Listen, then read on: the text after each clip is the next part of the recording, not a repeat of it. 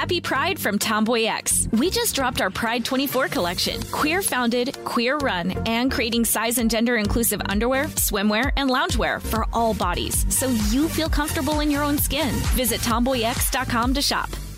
Enjoy all your favorite sports like never before at BetMGM. Signing up and playing is so easy. Simply sign up using code Buckeye and receive up to $1,500 back in bonus bets if you don't win your first bet. When you register with BetMGM, you can get instant access to a variety of parlay selection features, live betting options, and the best daily promotions in the business. And with BetMGM at your fingertips, every play and every game matter more than ever. Place your moneyline, prop, and parlay bets with the king of sportsbooks today. Sign up using code Buckeye and receive up to $1,500 back in bonus bets if you don't win your first bet. That's right, up to $1,500. Again, sign up using code Buckeye and receive up to $1,500 back in bonus bets if you don't win your first bet. BetMGM and GameSense remind you to play responsibly. 21 plus and present in Ohio. Subject to eligibility requirements. Rewards are non-withdrawable bonus bets that expire in 7 days. Gambling problem? Call 1-800-GAMBLER in partnership with MGM Northfield Park. That's 1-800-GAMBLER.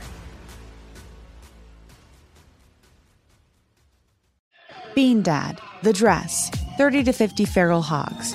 If you knew what any of those were, you spend too much time online. And hey, I do too. 16th Minute of Fame is a new weekly podcast hosted by me, Jamie Loftus.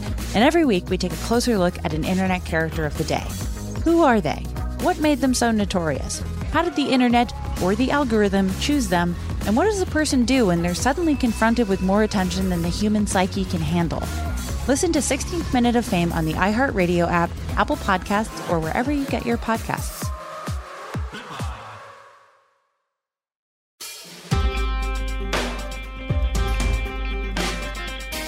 Hello, everyone, and welcome to It Could Happen Here. Once again, hosted by myself, Andrew, along with the rest of the crew. Mia and James. All right. And today, I want to take a minute to talk about Ubuntu, and not the Linux software, but the African philosophy.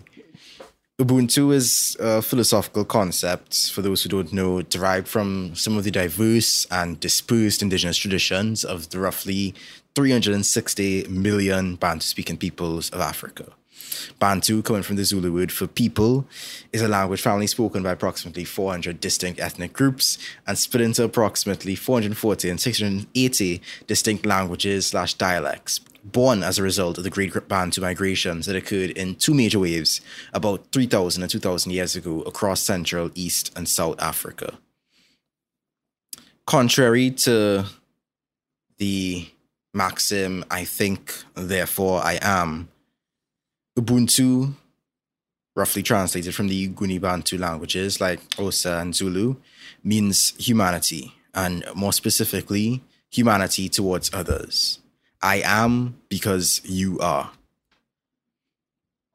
There are, of course, various names for the concept from language to language and ethnic group to ethnic group, including Boto, Muntu, Umundu, Bato, Utu, etc. But Ubuntu is definitely the most prominent and internationally recognized.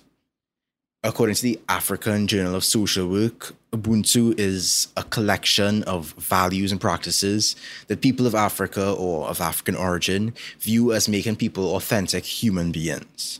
And while the nuances of these values and practices vary across different ethnic groups, they all point to one thing.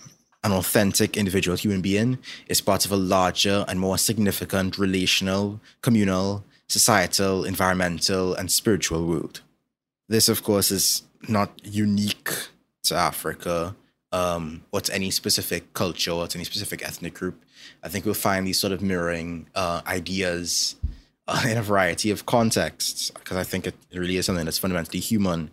But I think it is good to look at how these ideas have manifested in those more specific contexts.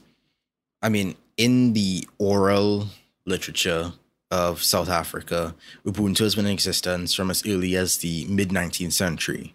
The reported translations for the term have covered the field of human nature, humanness, humanity, virtue, goodness, and kindness. And so it's meant to be a sort of a parallel to the abstract idea of humanity. As a philosophy or as a worldview, Ubuntu really was popularized in the beginning of the 1950s most notably in the writings of Jordan Kush Ngubane, published in the African Drum magazine. From then into the 1970s, Ubuntu began to be used as a specific form of African humanism, because, of course, in that 60s and 70s period, you had a lot of Afrocentric and Pan-African and Black Power ideas coming to prominence around the world. This, of course, also coincided with the period of decolonization, or rather, formal political independence that was taking place in the 1960s, and this desire for these newly independent countries to pursue Africanization, to sort of let go of some of the symbolic aspects of colonial rule. Of course, that process has not really been complete, and in many ways, the post-colonial status is equivalent to the colonial status, but in some ways, some leaders were trying to pursue sort of a new African-specific humanism as a philosophy for the burgeoning countries at the time. Is this a part of the episode where we tell everyone to read Fanon again? Of course. Read Fanon, read Césaire. What I found interesting is that this term Ubuntu, this idea of Ubuntu, particularly found it was particularly picked up in Zimbabwe and in South Africa in a very specific context where there was a transition to majority rule. In 1980, Ubuntuism or Hunhuism was presented as the political ideology of newly independent Zimbabwe. A guy named Stanlake J.W.T. Samkange published a treatise basically on Hunhuism or Ubuntuism, a Zimbabwe indigenous political philosophy. And he was basically trying to outline what the three major maxims that shape this philosophy should be. Of course, I would note that his interpretation, being a statesman, was notably hierarchical, but for the reasons I will go into a bit later, I don't believe that makes the core of Ubuntu necessarily hierarchical. But the three maxims that he had in mind for Ubuntuism or Hunhuism was that to be human is to affirm one's humanity by recognizing the humanity of others, and on that basis, establishing respectful human relations with them. The second maxim means that if and when one is faced with a decisive choice between wealth and the preservation of life of another human being, then one should opt for the preservation of life. And then the third maxim says that the king owed his status, including all the powers associated with it, to the will of the people under him. As I think that's where you get most prominently the sense of hierarchy that would pervade certain interpretations of Ubuntu. This idea of a sort of a benevolent rulership, that these benevolent statesmen and kings and prime ministers or presidents, that they would just exercise in the will of the people. And of course, this is a mythology that is interpreted and reinterpreted across various different regimes. In South Africa in the 1990s, Ubuntu as a concept was used as sort of a guiding ideal for the transition from apartheid to majority rule. And I think around this time is when the international community started to hear more about the term Ubuntu, particularly as it appears in the epilogue of the Interim Constitution of South Africa, published in 1993. There's a need for understanding, but not for vengeance. A need for reparation, but not for retaliation. A need for Ubuntu, but not for victimization. End quote. Of course, as we see in South Africa today, that didn't play out very well. The understanding has not reached that point. Reparations has not fully been achieved. And there's I would say, a distinct lack of Ubuntu. Yeah, they kind of brought in Bank of America instead, which didn't go great. Yeah, they do. It's very big. In Kenya, Rwanda, it's Ubuntu, I think. But like you'll see the phrase or that word a lot around Rwanda, and like if you go to the Kigali Genocide Memorial Museum, you'll see it a lot there. And like that is a country that has, with some authoritarian issues, like has put aside the differences which had previously allowed the genocide to happen, I guess. I think that's fair to say. Yes. That's what the Tutsi and the Hutu, yeah, and the Twa, who often get missed out. Tragedy. Terrible thing. If people ever go to Rwanda, I would highly recommend going to Rwanda. Like the Kigali Genocide Memorial Museum is an important thing too. It's a very, very well curated museum of, like you said, a terrible thing that happened. In South Africa, the transition to democracy and Nelson Mandela's presidency in 1994, like I said, really brought the term to more well-known outside use. And one of the people who was a main proponent of that was Desmond Tutu, who was the chairman of the South African Truth and Reconciliation Commission, and also a preacher. He sort of advocated an Ubuntu theology that was really formative in the development of the Truth and Reconciliation Commission.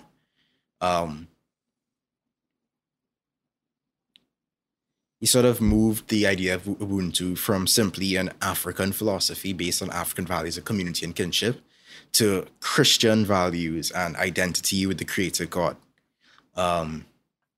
It was a sort of a strategy in an attempt to recover from the pains and brokenness of apartheid, anchoring Ubuntu into the Christian ideals of forgiveness and reconciliation as gifts from God for peaceful communal coexistence. And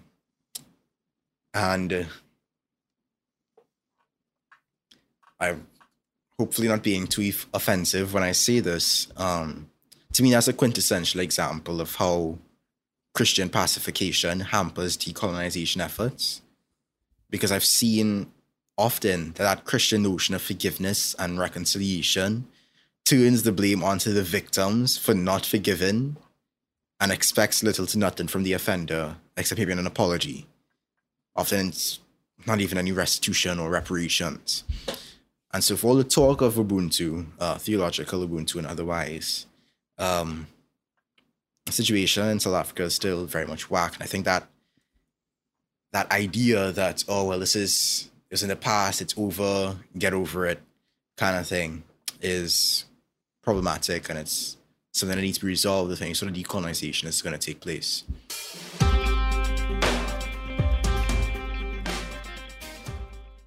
Happy Pride from Tomboy X. We just dropped our Pride 24 collection. Queer founded, queer run, and creating size and gender inclusive underwear, swimwear, and loungewear for all bodies, so you feel comfortable in your own skin. Visit tomboyx.com to shop.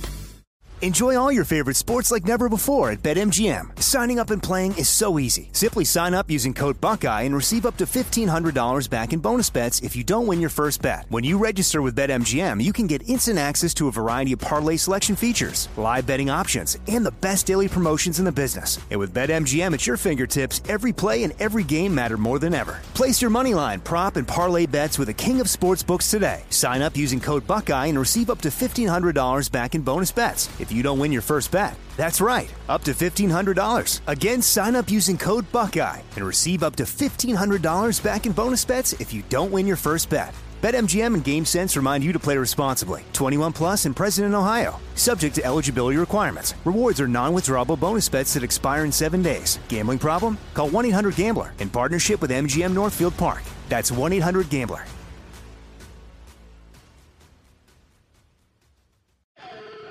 Bean Dad, The Dress, 30 to 50 Feral Hogs. If you knew what any of those were, you spend too much time online. And hey, I do too.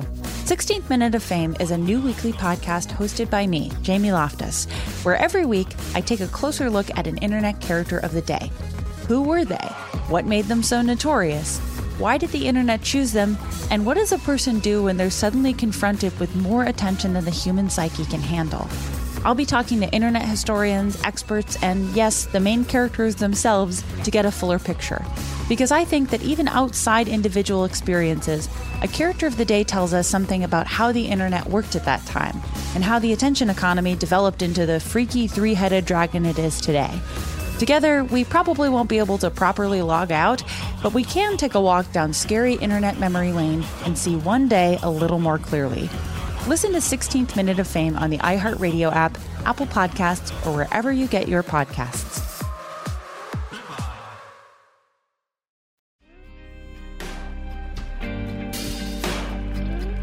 Right, so putting aside the theological applications, somewhat problematic theological applications, the Ubuntu worldview is echoed in some senses worldwide.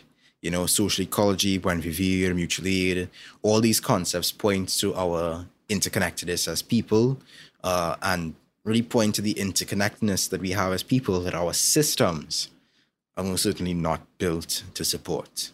We see that in capitalism. You know, capitalism doesn't embrace the interconnectedness of all people. It places us in opposition with one another. It atomizes us. It individualizes us. It alienates us from people, from ourselves and from others. So we must compete and stuff for the sake of survival.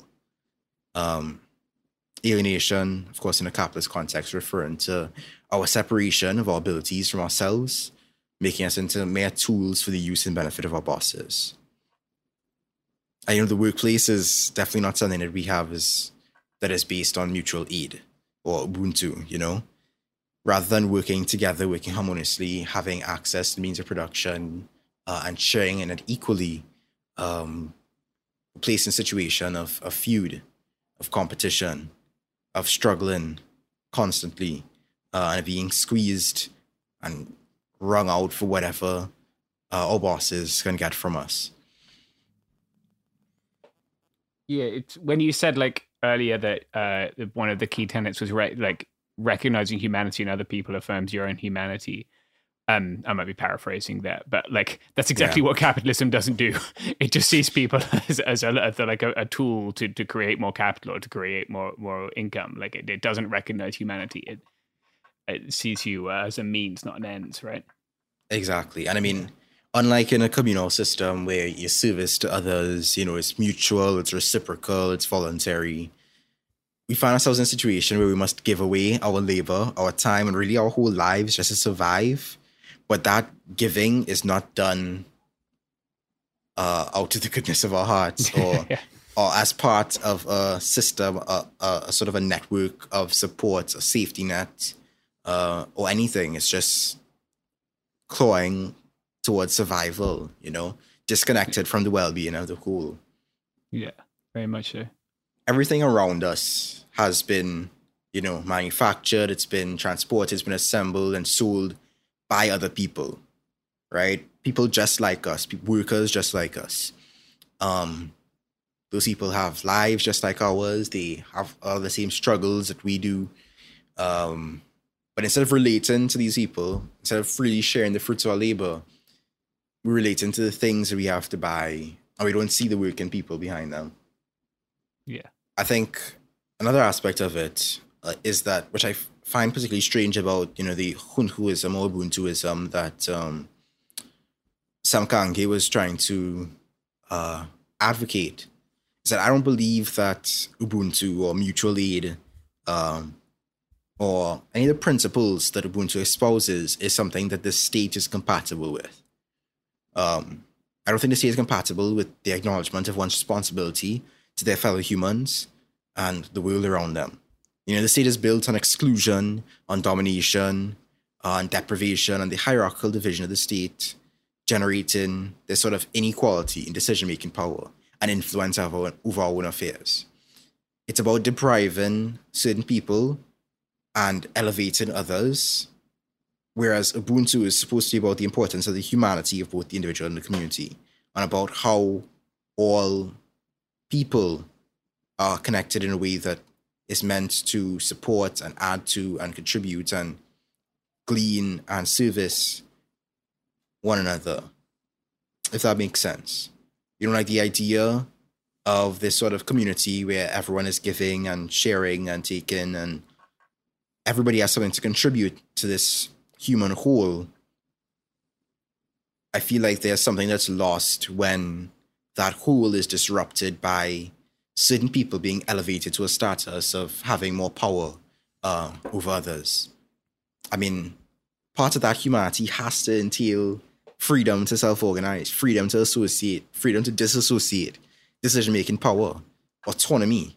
You know, otherwise, what kind of humanity is that really? How can people access their full humanity in themselves if they're being deprived by others? And how can those others who are depriving certain people have access to their full humanity when they're depriving others? If you get what I'm saying. Yeah, I think that's perfectly right. Yeah, and I mean, pretty much same thing with the system. I mean, with the capitalism, with the state. I mean, with heteropatriarchy, which also elevates some people above others and denies those marginalized others full access to their humanity. All of us are restricted in some ways from understanding ourselves, in ourselves and through others, by the ideology and system of patriarchy.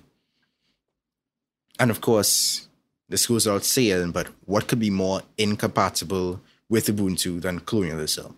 You know, it doesn't simply deny the humanity of those that exploit, but it also strips the humanity of the exploiters. I mean, as Aimé Césaire, who I referenced earlier, wrote in Discourse on Colonialism, colonization works to decivilize the colonizer, to brutalize him in the true sense of the word, to degrade him and to awaken him to buried instincts, to covetousness, violence, race hatred, and moral relativism. And we must show that each time a head is cut off or an eye put out in Vietnam and in France, they accept the fact. Each time a little girl is assaulted and in France, they accept the fact. Each time a Madagascan is tortured and in France, they accept the fact. Civilization acquires another dead weight. A universal regression takes place. A gangrene sets in. A center of infection begins to spread. And that at the end of all these treaties that have been violated, all these lies that have been propagated, all these punitive expeditions that have been tolerated, all these prisoners who have been tied up and interrogated, all these patriots who have been tortured, at the end of all the racial pride that has been encouraged, all the boastfulness that has been displayed, a poison has been instilled into the veins of Europe, and slowly but surely, the continent proceeds towards savagery. Powerful words as usual from Césaire. Yeah. That was great. Yeah. That was very good. Yeah. So, I mean, I think there's a lot of potential in the interpretation of Ubuntu, right? Which is both a flaw and a strength. And when I get into the criticism a bit more, you'll see why.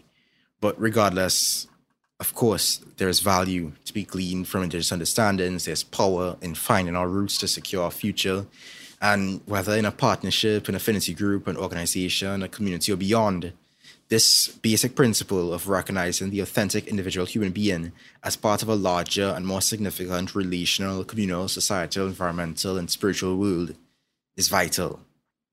The process of social revolution, of confronting the powerful through protests and occupations and reclamations and expropriations, in refusing to cooperate with the powers that be through strikes and boycotts and mutinies and other forms of interaction, and in building new institutions like cooperatives and popular assemblies and libraries of things. All of those things, all those aspects of social revolution allow us to assert ourselves, to recognize the mutual and egalitarian connection of all people. You know, a person with Ubuntu is open and available to others, is affirming to others, and feel threatened that others are able and good. And so by recognizing, like with Ubuntu, you know, recognizing that you're part of a greater whole, that whole is diminished when others are humiliated or diminished, when others are tortured or oppressed.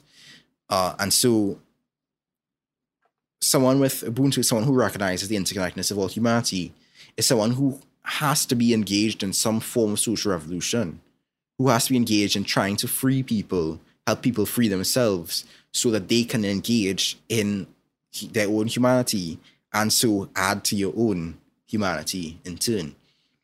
And when it comes to the commons, common ownership, you know, the reversal of the enclosure movement, socialization, whatever you want to call it, that is also something that ultimately is about the bonds between people, about the distribution of the means of production and of the fruits of all of our labor, so that all can enjoy, so that all can have a vested interest in our collective prosperity.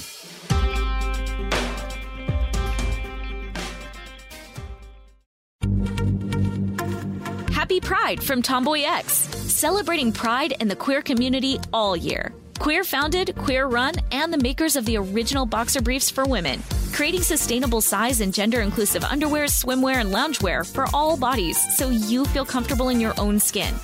Tomboy X just dropped their Pride 24 collection. Obsessively fit tested for all day comfort in sizes 3 extra small through 6X. Visit tomboyx.com.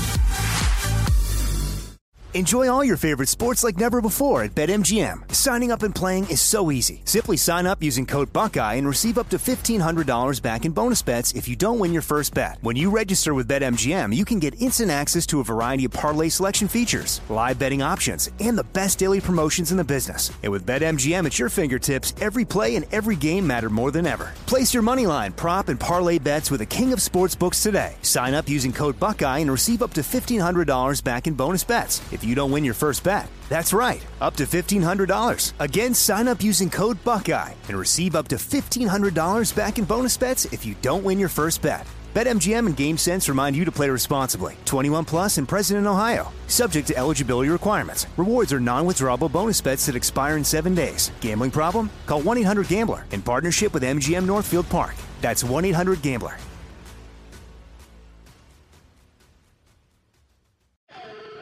Bean Dad, The Dress, 30 to 50 Feral Hogs. If you knew what any of those were, you spend too much time online.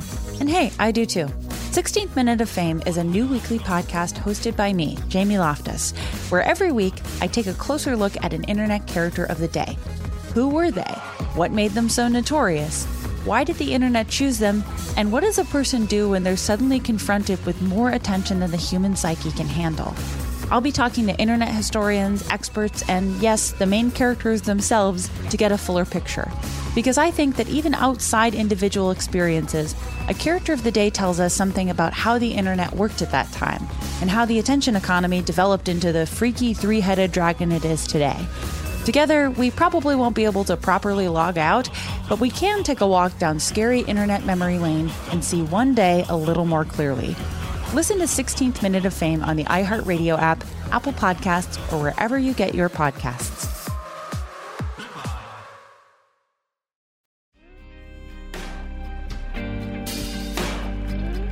When it comes to, community work, Ubuntu is about this idea that we can work together, in growing our food and distributing when we need. This idea that being a mother or being a father, being a parent, is not just about being that to your own biological children, but rather in recognizing that we are all connected in that way. It's like an understanding that there should not be this idea of orphans, right? This idea that we're all meant to look out for each other, that no person is meant to be cut off from the sort of care that is necessary for growing into a fully realized person. I mean, even in the realm of education, you see potential applications of Ubuntu in recognizing that everyone has different skills and strengths, that people are not isolated, and that through mutual support, they can help each other to complete themselves, as Audrey Tang argues. I mean, I think there needs to be an education that recognizes the importance of community, societal, and environmental well-being. One that emphasizes the connection between all of those things. One that involves interaction, participation, recognition, respect, and inclusion as core tenets of the learning process. Of students learning from facilitators and of facilitators learning from students, of recognizing that we hold both positions and that those positions are held from the moment we're born to the moment we eventually pass on. As rich as the potential of Ubuntu may be, I don't want to put it out as if it's some sort of like flawless and perfect philosophy, right? It's not above critique. It's not immune, as I mentioned before, to hierarchical interpretations and applications. It's very much ripe for liberal sensibilities, as we've seen departments of state speaking of Ubuntu diplomacy and Ubuntu foreign policy and that sort of thing. Some Kange's idea that, part of Ubuntu is that the king owes a status, including all the powers associated with it, to the will of the people under him. I mean, right now, and for a while now, Ubuntu has not had a single solid framework of what exactly it entails, what it makes up, what it doesn't. There's still a lot of fuzziness and inconsistency within different people's interpretations of the definition of Ubuntu. As one scholar, Nyasha Mboti, has noted, there's a certain interpretation of Ubuntu that sees Africans as, naturally interdependent and harmony-seeking, that humanity is given to a person by and through other persons. But there's a sort of a trap in that, because humanity is also pretty messy. The relationships between people can also be very messy. It's not all sunshine and rainbows, A broken relationship is as authentically human as a harmonious relationship, A broken relationship can also be more ethical than a harmonious relationship. Mboti points to, for example, the freedom that follows from a break from oppression, that follows from a break from a relationship of domination to one of freedom. And of course, this idea that harmonious relationships are incapable of being oppressive is false. A harmonious relationship can be quite oppressive in the dynamics between people that are hidden under that veil of hunky-dory, So I mean, there's a lot to Ubuntu. There's a lot of good to be gleaned, a lot of potential pitfalls to be avoided. So, take what's of value, leave what's not, engage critically, what's your plans, and have a good night. It Could Happen Here is a production of Cool Zone Media. For more podcasts from Cool Zone Media, visit our website, coolzonemedia.com, or check us out on the iHeartRadio app, Apple Podcasts, or wherever you listen to podcasts. You can find sources for It Could Happen Here updated monthly at coolzonemedia.com/sources. Thanks for listening. Happy Pride from Tomboy X. We just dropped our Pride 24 collection. Queer founded, queer run, and creating size and gender inclusive underwear, swimwear, and loungewear for all bodies, so you feel comfortable in your own skin. Visit tomboyx.com to shop. Bean Dad, The Dress, 30 to 50 Feral Hogs. If you knew what any of those were, you spend too much time online. And hey, I do too. 16th Minute of Fame is a new weekly podcast hosted by me, Jamie Loftus. And every week we take a closer look at an internet character of the day. Who are they? What made them so notorious? How did the internet or the algorithm choose them? And what does a person do when they're suddenly confronted with more attention than the human psyche can handle? Listen to 16th Minute of Fame on the iHeartRadio app, Apple Podcasts, or wherever you get your podcasts. A new season of Bridgerton is here. And with it, a new season of Bridgerton, the official podcast. I'm your host, Gabby Collins. And this season, we are bringing fans even deeper into the ton. Watch season 3 of the Shondaland series on Netflix. Then fall in love all over again by listening to Bridgerton, the official podcast on the iHeartRadio app, Apple Podcasts, or wherever you get your podcasts. Subscribe to catch a new episode every Thursday.